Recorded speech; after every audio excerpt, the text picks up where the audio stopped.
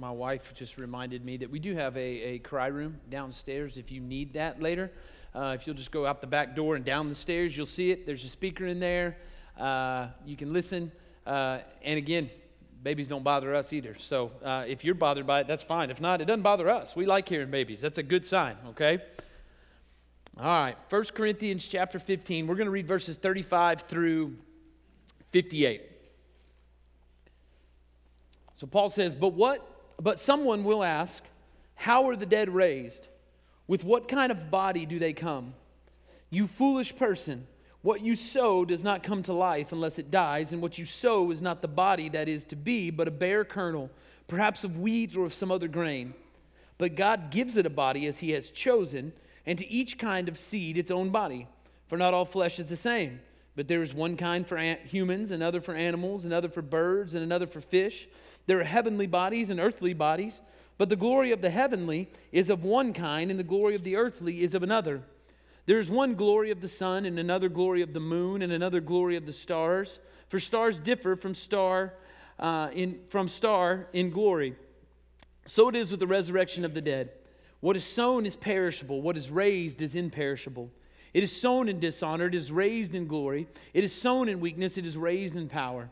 It is sown a natural body, it is raised a spiritual body. If there's a natural body, there's also a spiritual body. Thus it is written, the first man, Adam, became a living being. The last Adam became a life-giving spirit. But it is not the spiritual that is first, but the natural and then the spiritual. The first man was from the earth, a man of dust. The second man is from heaven. As was the man of dust, so also are those who are of the dust. And as is the man of heaven, so also are those who are of heaven. Just as we have borne the image of the man of dust, we shall also bear the image of the man of heaven. Verse 50. I tell you this, brothers, flesh and blood cannot inherit the kingdom of God, nor does the perishable inherit the imperishable. Behold, I tell you a mystery. We shall not all sleep, but we shall all be changed. In a moment, in the twinkling of an eye, at the last trumpet. For the trumpet will sound, and the dead will be raised imperishable, and we shall be changed. For this perishable body must put on the imperishable, and this mortal body put on immortality. When the perishable puts on the imperishable, and the mortal puts on immortality, then shall come to pass the saying that is written, death is swallowed up in victory. O death, where is your victory? O death, where is your sting? The sting of death is sin, and the power of sin is the law. But thanks be to God who gives us the victory through our Lord Jesus Christ. Therefore, my beloved brothers, be steadfast, immovable, always abounding in the work of the Lord, knowing that in the Lord your labor is not in vain. Let's pray. Father, I thank you for this day. Thank you for all you've given us. Thank you so much for 1 Corinthians. And thank you for chapter 15 in particular as it points us to that great and wonderful day, Father, where you will return, where everything will be made new, Father, where we will be made like you and we will see you at last. And so I pray that that be the hope for us believers today, the encouragement for us today. I pray that for anyone in here that doesn't know you, that today, Father, they would see the need for you, that they would see that the time is short, that they would see that Father, we need to quit delaying and putting off, and that they would trust you today. Not another day, not down the road, but today. And they would heed Paul's warnings today. We love you, Father. Thank you for all you've given us, and it's in your name we pray. Amen. So the church in Corinth, as you guys well know, had a lot of problems. And the final problem that Paul has been addressing is the issue of the resurrection. And to the church in Corinth, they thought that the resurrection of the dead was just one giant April Fool's to them. They didn't think that it was going to happen. In verse 12 of chapter 15, Paul says that some of you are saying there is no resurrection from the dead. And so in the Greek thought, the idea that the body might have an eternal future was completely ridiculous. Like the Greeks believed that the body was something to get rid of, to put off, to be done with, and that the spirit and the soul is all that mattered. And so for them to believe that there was something beyond this, that there was a tangible future for the body in a world to come, that was completely beyond their ability to believe. So as a result, Paul spent the last part of this letter unpacking the idea of the resurrection, and he explains that if there is no resurrection of the dead, then that means Jesus didn't rise, and that would just make Jesus just another dead guy. And so last week what Paul said is that if Christ wasn't raised, then we are of all men most to be pitied. If Jesus didn't walk out of the tomb on the third day, then Christianity is a sham. Then the things that we gather in here to do on a weekly basis, they're just a complete and total waste of time. So the Lord's Supper, waste of time. Baptism, waste of time. What's the point of doing these things if Jesus is just dead? Paul says then our suffering is just something that's a waste of time. Suffering is just something that a cruel God put us on this earth to endure, and then we die, and that's the end of it, because there's nothing greater, there's nothing better beyond this life to look forward to. There's no hope of anything else coming. And then Paul also says, then why grow in holiness? I mean, why be like Jesus at all if he's just another dead guy? And so what Paul says then is if Jesus is dead, let's just eat, drink, be merry, for tomorrow we're just going to die. That's all there is. Live this life, suffer a little bit, die. But Paul closes by reminding us that Jesus is alive. And he's continuing to point these believers to the fact that since he's alive, everything we do in here on Sunday morning makes sense. That baptism and the Lord's Supper, those things are pregnant with meaning. That when we come to the waters of baptism, it's signifying the death and life of a new Christian. It's signifying the fact that one day we will rise again with a new body. Suffering is something that we can endure because we know that what's on the other side of suffering is an eternity free of pain and hurt and difficulty. And we can grow in holiness because Jesus is alive. And because he's alive, it then informs how we live now. And what we said is what you believe informs how you live. Your doctrine affects your life. And so if Jesus is alive, then our life as believers is not one to say, hey, he died for me, I can do whatever I want. No, it's because he died for me, because he's risen again, I want to live for him. I want to serve him. I want to grow to be more and more like Jesus. And so today, as Paul finishes out chapter 15, he's going to begin and end with encouragement for believers. He's going to begin and end by saying, hey, life's difficult, but Jesus won, and you can look towards that. You can look towards that future. And then there in the middle of this, he's going to appeal to non-believers to trust in Christ before time runs out. All right, and so we've got to cover a lot of verses today, so just stick with me. I think it's all going to make sense, all right, if you'll just hang in there. So look with me, if you will, in verse 35. Paul says, but someone will ask, how are the dead raised? With what kind of body do they come? You foolish person. What you sow does not come to life unless it dies, and what you sow is not the body that is to be, but a bare kernel, perhaps of wheat or of some other grain. But God gives it a body as he has chosen, and to each kind of seed its own body. For not all flesh is the same, but there is one kind for humans, another for animals, another for birds, and another for fish. There are heavenly bodies and earthly bodies, but the glory of the heavenly is of one kind, and the glory of the earthly is of another. There is one glory of the sun, and another glory of the moon, and another glory of the stars, for stars differ from star in glory. So in verse 35, what Paul's doing is anticipating a snarky question from the Corinthian church, right? Oh, really, Paul? All right, there is a resurrection. Oh, okay. Well, what does this supposed body that we're going to get look like one day, Paul? I mean, you're crazy, Paul. There's no resurrection coming, right? It's just a snarky response. So Paul's getting ahead of him, and in verse 36, he turns the table on him. He says, if that's the question you're going to ask, you're the fool, not me. You're the one that's bought into the values of the world instead of the philosophy, and the philosophy of the age, instead of bending to the truth of God's word. I'm not the fool. You're the fools for not believing what God has said. And so Paul answers her question. He uses a farming analogy. He says when a farmer sows a seed, he buries it in the ground. When the seed sprouts, the seed is completely gone. The seed is dead. Something else has arisen from that seed. What Paul wants us to see is that there's this kind of death and resurrection all around us in every field and in every garden. And he says this is the picture of the resurrection of believers at the end of the age. And all Paul's doing is building on the language of Jesus Christ himself. In John chapter 12, verses 23 through 24, Jesus says this, "The hour has come for the Son of Man to be glorified. Truly, truly, I say to you, Unless a grain of wheat falls into the earth and dies, it remains alone. But if it dies, it bears much fruit. See, Jesus is saying that he's the seed that dies and rises to bear much fruit. Paul's just using the same language of Jesus to describe your destiny and my destiny if we're in Christ. That Jesus' death and resurrection, that's the template for you and I. So if we're believers, we, like him, we will die. But then when we rise again, we will enter into the glory of the resurrection life. And so here's the good news and here's the encouragement for you and I as believers, is that sometimes it's very, very easy to be skeptical like the Corinthians. Is it not? I mean, especially when we're sitting here in November, we're tired, we're worn out, right? Joe made the comment the other day. It's like, my give a pooper's done, right? I'm done. I'm out. I'm finished, right? It's the end of the year. I'm tired. I'm wore out. It's easy for us to be like the Corinthians in those moments when we're lonely and weary and worn and life just kind of begins to drag like it does right now. In those moments, it becomes very hard for us to imagine that there's a better world to come. And so what Paul's doing here is he's reminding us that this isn't all there is, that there is a glorious destiny for Christians.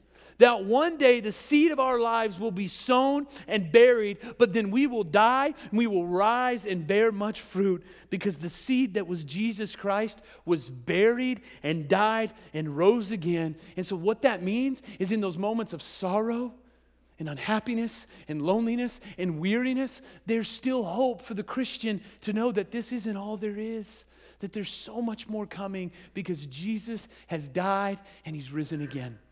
So Paul wants us to be encouraged. And in verse 39, look what he says. Verse 39. For not all flesh is the same, but there's one kind for humans, another for animals, another for birds, and another for fish. There are heavenly bodies and earthly bodies. But the glory of the heavenly is of one kind, and the glory of the earthly is of another. There is one glory of the sun, and another glory of the moon, and another glory of the stars, for star differs from star in glory. So he's listing the various order of the created world, and what he's saying is that no flesh is the same. So humans have one kind, animals have another. Birds, fish, they're different. So in answer to their snarky question, what he's saying is that our heavenly bodies will be completely different from our earthly bodies. That the sun, the moon, and the stars, they all differ from one another in glory. So his point is that each of God's creatures has been perfectly fitted for its environment by its creator. So remember, the Corinthians are asking, well, how are the dead raised? Well, what kind of body are they going to get? And Paul says, listen, just like the creation all around us right now, God will prepare a body that will perfectly fit our new environment. I don't know what that's going to look like, Paul says. I just know that God will do it. He'll fix it the way it's supposed to be. And then if you notice, he gives an order of creation, so to speak. He says first humans, then animals, then birds, then fish, then the sun, then the moon, then the stars. If you go to Genesis chapter 1, that's the reverse order of how God created the world in Genesis chapter 1.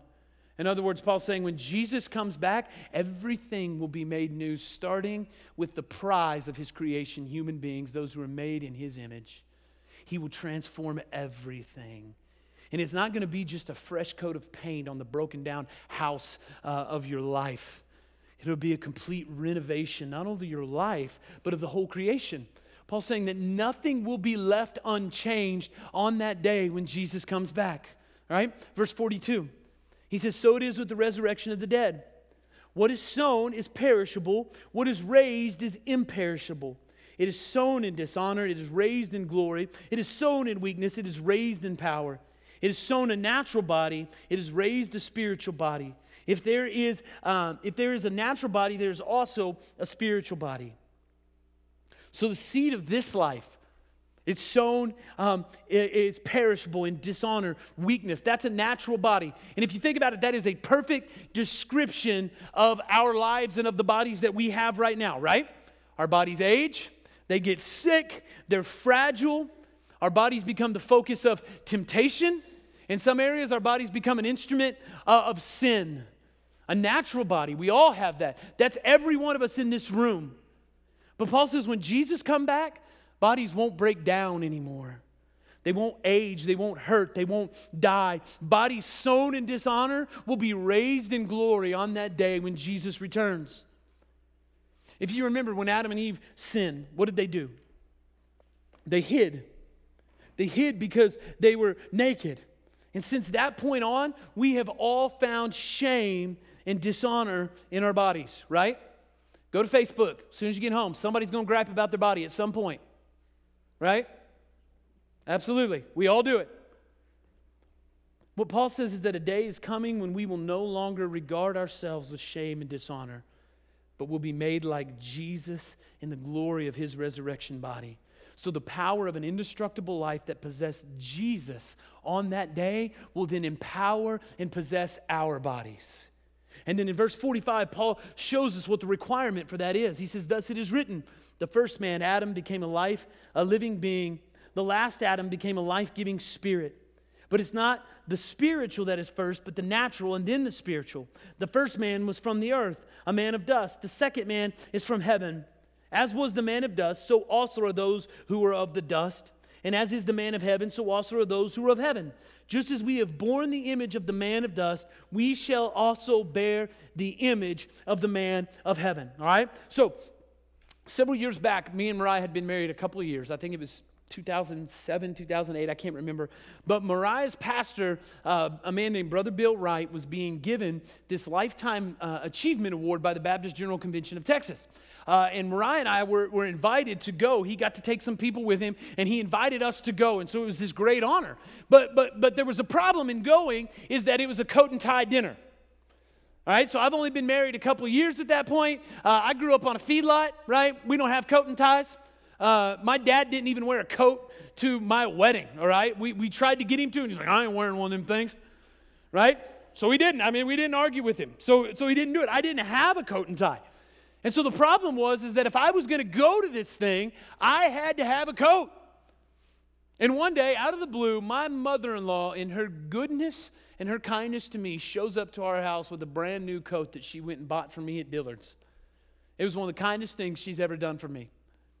And the reason that she gave it to me was because she knew that in order for me to gain entry into this thing, I needed to fit the dress code.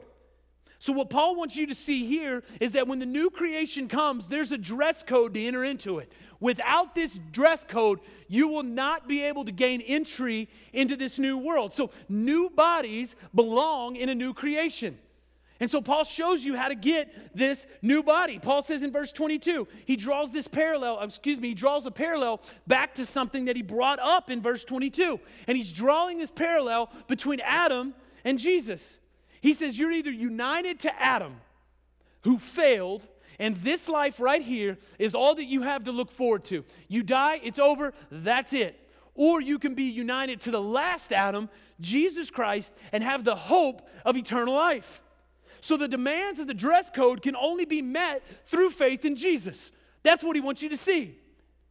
In the scriptures, there's 2 births and 2 deaths. I don't know if you know this.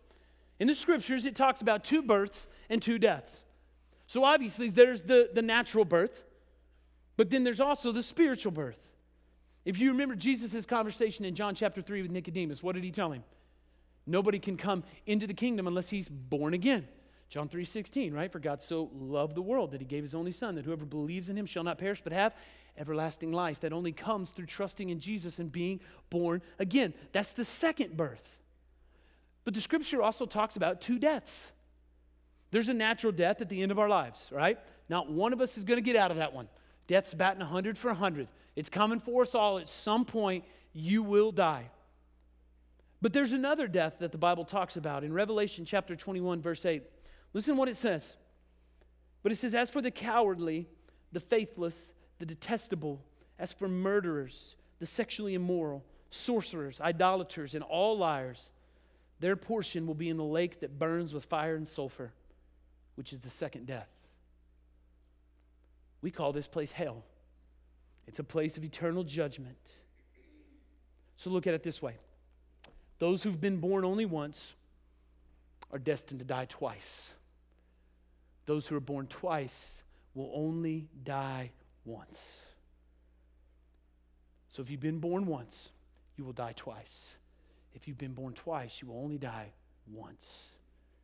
See, unless you're born again, unless you can say that Jesus is my only hope, that as we sang about earlier, that Jesus' blood and righteousness are all that I have. Unless Jesus has come into your life and saved you, then you will die a natural death, only to face a second death, the eternal death, under the eternal wrath of God Almighty.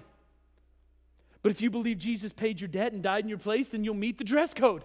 Then although you'll die a natural death, you'll only die once to rise again and to live with Jesus forever and ever. So here it is. Some of you need to answer this question today. Are you in the first Adam, born once, destined to die twice, or are you in the last Adam, the man of heaven, Jesus Christ, born twice to die once? And before you leave here today, you need to wrestle with that, and you need to ask yourself, do I know Jesus?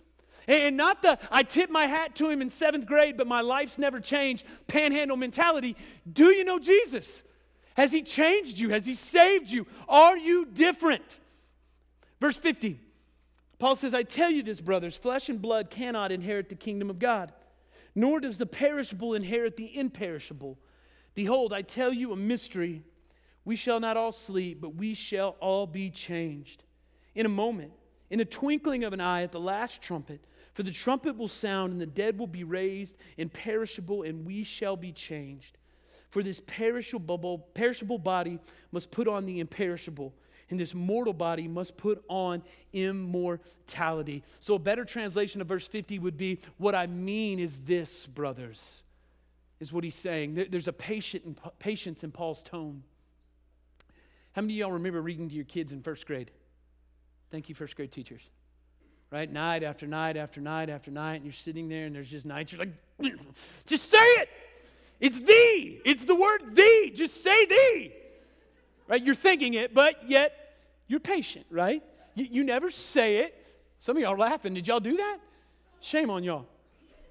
Right?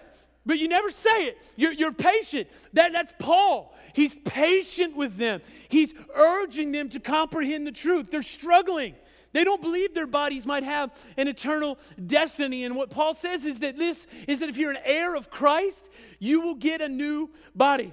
And it's not just the flesh and blood heirs. That's not what he's saying. He's saying it's not Jesus' immediate family that gets the new body. It's like if somebody dies and he leaves their best friend the estate instead of their flesh and blood. That's Paul's point. Is that those of us who by proxy have put our faith and trust in Jesus Christ will inherit the kingdom. And then what Paul says next, I love it. He says, there's a mystery to it though. A mystery in the New Testament means something hidden, but now revealed, but not fully comprehended. Thanks, Paul. Right? It's something that's been revealed, but not fully comprehended. It's a revealed truth that we don't get. 1 John chapter 3, verse 2 says, Beloved, we are God's children now, and what we will be has not yet appeared, but we know that when he appears, we shall be like him because we shall see him as he is. Paul says, there's a mystery to what's coming. We know it's coming. We just don't know what it'll look like yet. It's going to be a surprise when suddenly that day dawns and all the pieces fit together. So this is why I tell you, I think that Jesus himself would say that when he talks about his coming, he doesn't say that we get to look at the newspaper and see all the Apache helicopters descending on Jerusalem from Russia, okay? He just says, I'm coming back, and you're not going to know when it's going to come. It's going to happen at a moment that you would not expect, and like that, it's over. In verses 51 and 52, Paul says there's going to be a universal change for every Christian. So some of us will have long since passed, but whether dead or alive, in a moment, everything will be changed.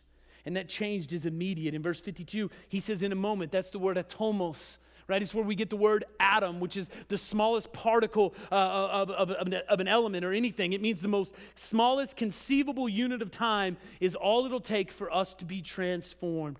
That there's not going to be a process, there's not going to be a gradual morphing, that the time it takes to blink will be how instantaneous this change happens. And he says it'll take place at the last trumpet. That trumpet just signifies the author's period at the end of history. That when it sounds, it's over. Put the period in. This world that we know will be finished. And listen to me. He's telling you this because those of you who don't know Jesus, he wants you to know there will be no more opportunities afforded humanity on that day. So that those of us who belong in the new creation will be taken to the new creation. Those who belong to darkness, you will be dispatched to the darkness separated from God in eternity in hell forever and ever and ever. And what Paul wants you to see is that when that trumpet sounds, all the lies that so many of us who don't know Jesus tell ourselves to keep the witnesses of our friends at bay, all those will be exposed, right? You know what those lies are? Oh, there's still plenty of time. I got time. It's okay, man. I don't know what that guy's talking about, right? I've been hearing pastors talk about Jesus coming back for years and years and years, right? I even had a pastor put a chart up on the stage, and he told me when it was going to happen. And it didn't happen, so he was wrong. But still, I've been hearing about this forever and ever and ever and ever. I can delay, I can wait, I can put it off. There's plenty of time. And so we turn back to our drink or our money or our pleasures. And the trumpet sounds and the dead in Christ are raised. And every Christian undergoes this glorious change. And we're taken to be with him. We're taken to mirror him and to be in his glorious presence.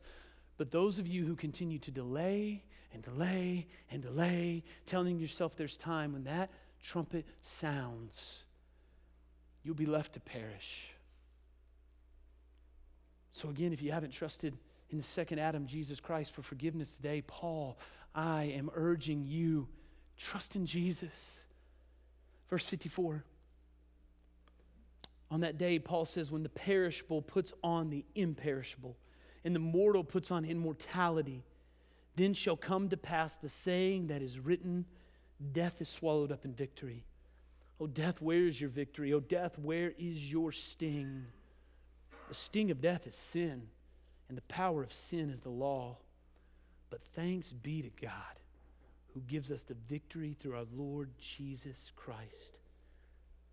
So when the trumpet sounds, in the blink of an eye, our perishable, broken down bodies are transformed. When our mortal bodies put on immortal bodies, then death will be swallowed up in victory. Then we will say, death, where is your sting? Okay? Now, this passage is read at funerals all the time, and it drives me crazy because I'm always sitting there going, it's right there. It's the person sitting in the coffin.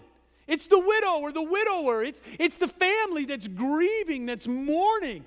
The sting is right in front of us, right? See what Paul's getting at right there is that death is a terrible opponent. That the sting of death will be with us until Jesus returns. That death has not yet been defeated, and it won't be until Jesus cracks the sky. So although death still stings, Paul wants you to know that death's time is limited, that it will be swallowed up one day in victory. One commentator puts it this way. He said that death is like the schoolyard bully before whom other children cowered until a stronger one came along and defeated him, giving all others freedom and hope. So when somebody dies, there's a temporary sting for those who are left here on earth. But for those who die in Adam, there's a much worse sting. It's the sting of unforgiven sin. It's the sting of standing before God at the end with a life that was unrepentant, under sanction, under the penalty of the law of God that each and every one of us in this room have broken. We've all worshiped ourselves and not our Creator. We've all filled our lives with idols of success. Listen to what Pastor David Strain says. He says, we used the name of Jesus to curse others while we sought to make a name only for ourselves. We thought Sunday a day for our pleasure. If and when we came to church, it was simply to network and to reinforce our business partnerships. We dishonored our parents. We were hateful and violent and held grudges. We lusted after others. Our phones and our laptops were filled with filth. We wanted to take shortcuts to wealth. We cheated on our taxes. We were involved in shady deals. We took what did not belong to us. We told lies. We were dreadful gossips. We could never stop trying to have what other people have, always driven to keep up with the neighbors, to show ourselves successful by the accumulation of stuff, as if a man's life really did consist in the abundance of things. Paul says, if that's us, on that day, you will feel the final sting of death as you stand before your Maker and He sentences you to the outer darkness of hell. But look at verse 57. I want you to notice something. Look what Paul says. Paul says, but thanks be to God who gives us the victory through our Lord Jesus Christ. Notice Paul's not trembling right here. Paul's rejoicing in this moment. He says, thanks be to God who gave us the victory through Jesus.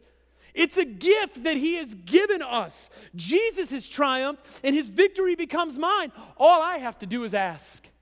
Just ask and pardon is yours. The one who bore the wrath and curse of God, the one who took the sting of death, he says, just ask and he will give you forgiveness and pardon. It's all free. Folks, you know what that's called? It's called grace. When you call out, you will be able to sing that I've been bought with the precious blood of Jesus Christ. That sin's curse has lost its grip on me because I am his and he is mine and he stands in victory. He will give you forgiveness. He will give you pardon. And so, folks, I have to ask you one more time. Do you know that truth? Have you trusted in Jesus Christ for the forgiveness of sins? Do you know on that day when you stand in front of him that you will stand empty? And that the only thing you have to offer is Jesus. Have you trusted in him? Paul's pleading with you. I'm pleading with you. Trust in Jesus. We are closer to his return right now than when we walked in this room this morning. Trust in Jesus. And then finally, look at verse 58. He ends with encouragement to believers. He says, therefore, my beloved brothers, he's talking to Christians, be steadfast, immovable, always abounding in the work of the Lord, knowing that in the Lord your labor is not in vain.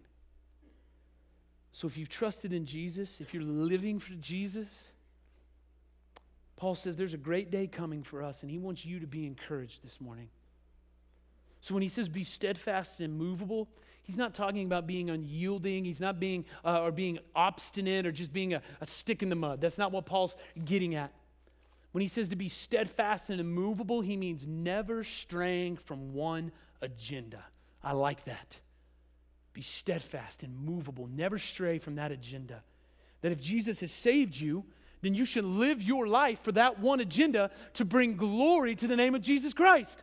And so from this one agenda, you want to please your Savior for all that he's done for you. So here's the encouragement. Paul says, keep your eyes on Jesus and don't give up no matter how hard it gets. No matter how hard it gets, don't give up. When it's tough and you're sore and you're tired, don't give up. You know why? Because the tomb is empty and Jesus is won, and there's so much more coming for us. When it seems that your labor is in vain, when you share in the gospel, you're teaching that Sunday school class, or you're working with kids and students, and you're just like, I don't know if they're ever going to get it. They're wearing me out. They're driving me crazy. It seems like all I'm doing is for naught. He says, don't give up because the tomb is empty and there's so much more coming. Maybe somebody sees what you do for the Lord. Maybe nobody appreciates how hard you work. Maybe nobody sees the price you've paid for your faith, the friendships that you've lost, the opportunities you've had to pass by to put Christ first. I bet that's a lot of us in here. Paul says Jesus knows and he understands. Don't give up. The tomb is empty. There's so much more coming on the other side, that your work is not in vain, none of it, that death won't be the final insult in your life. So for the Christian, death will be swallowed up in victory, and soon, one day, brother, sister, you will stand in front of Christ and you will hear him say, well done, good and faithful servant. Well done. Let's pray. Father, thank you for this day and thank you for all that you've given us. I thank you for your word. I thank you for what it teaches us and what it shows us. Father, thank you that death does not get the final word. That, Father, one day we will be with you forever and ever and ever, that you will swallow up death. As my friend Mike has so well written in a song, we will dance on our graves one day, Father. And so I pray that for the brother or sister in here, the believer who maybe is just weary and worn down and tired, maybe they're just tempted to throw the towel in and just give up. I pray that you would remind them today of the hope that we have, that there's a better life coming. That one day when you come back, that we see you face to face, that all this struggle, all this hurt, all this difficulty, everything we walk through on this earth will be worth it because of what you've done for us. Father, give us that hope. Help us to be steadfast and immovable. And I pray that we be encouraged with that. And finally, Father, for those in this room, for my friends that do not know you, I pray today that today they would not leave here without trusting in you, without grabbing a friend saying, hey, I find myself in the first Adam. Born once to die twice. But today something is stirred in my heart and the Holy Spirit is doing something in me, and I feel as if He has saved me, regenerated me, and changed me, and that now I'm being born again. Born twice to die once. And I pray that they would talk to somebody, that they would grab me today. That, Father, they would not delay any longer, that they would quit saying, I've got all this time in the world, and they would realize that time is short and that you're returning soon. Father, thank you for Jesus. Thank you for all that He's done for us. Thank you that because of His life, His death, and resurrection, that He is not finished with us yet, and that He's working on us, and He will until the day He returns. And it's in your name we pray. Amen. Released from my chains, I'm a prisoner no more. My shame was a ransom He faithfully bore. He canceled my debt and He called me His friend. When death was arrested and my life began.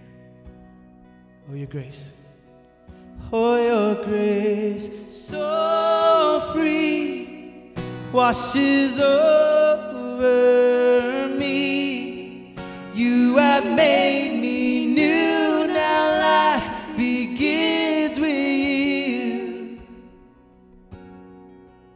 It's your endless love pouring down on us. You have made us new, now life begins with you. Released from my chains, sing church. Released from my chains, I'm a prisoner no more. Yeah. Where you at? Do you guys know the song? I know you guys know the song. Come on, help me out here. Released from my chains, I'm a prisoner no more. Its death was arrested for words.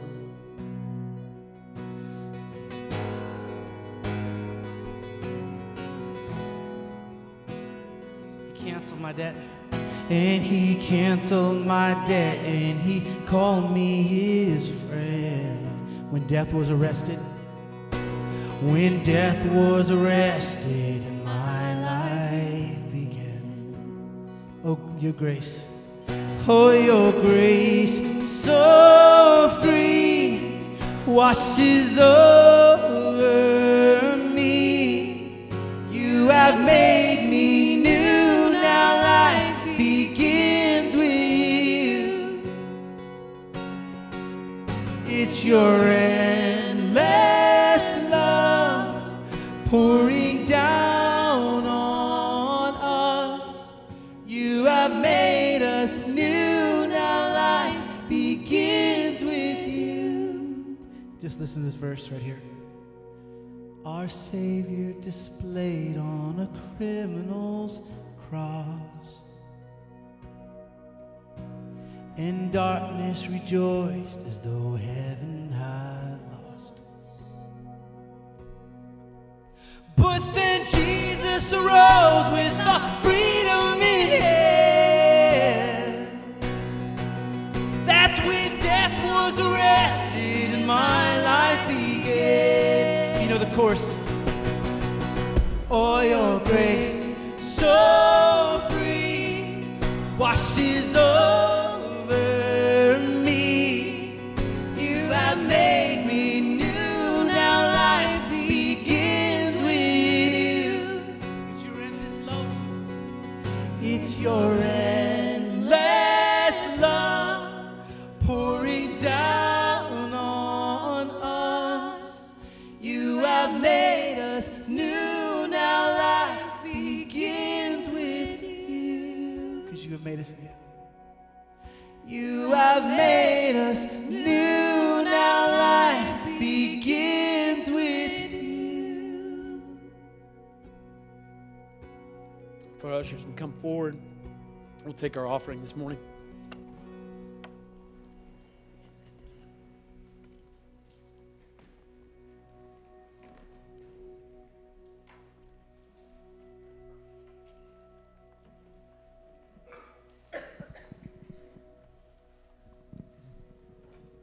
Let us pray. Heavenly Father, we just glorify your name. We just praise your name. We worship you and honor you and thank you for all that you are and all that you've done, what you've already done for us. And all we have to do is just come to you and freely just take what you've already given us, and we just thank you. Father, I thank you for this body of believers. I pray that in this time that we give, I pray that what we give would be beneficial and would help your cause. Father, we love you and we praise you, for it's in Jesus' name. Amen. Amen. Okay, a couple announcements while these guys pass the plate. First one is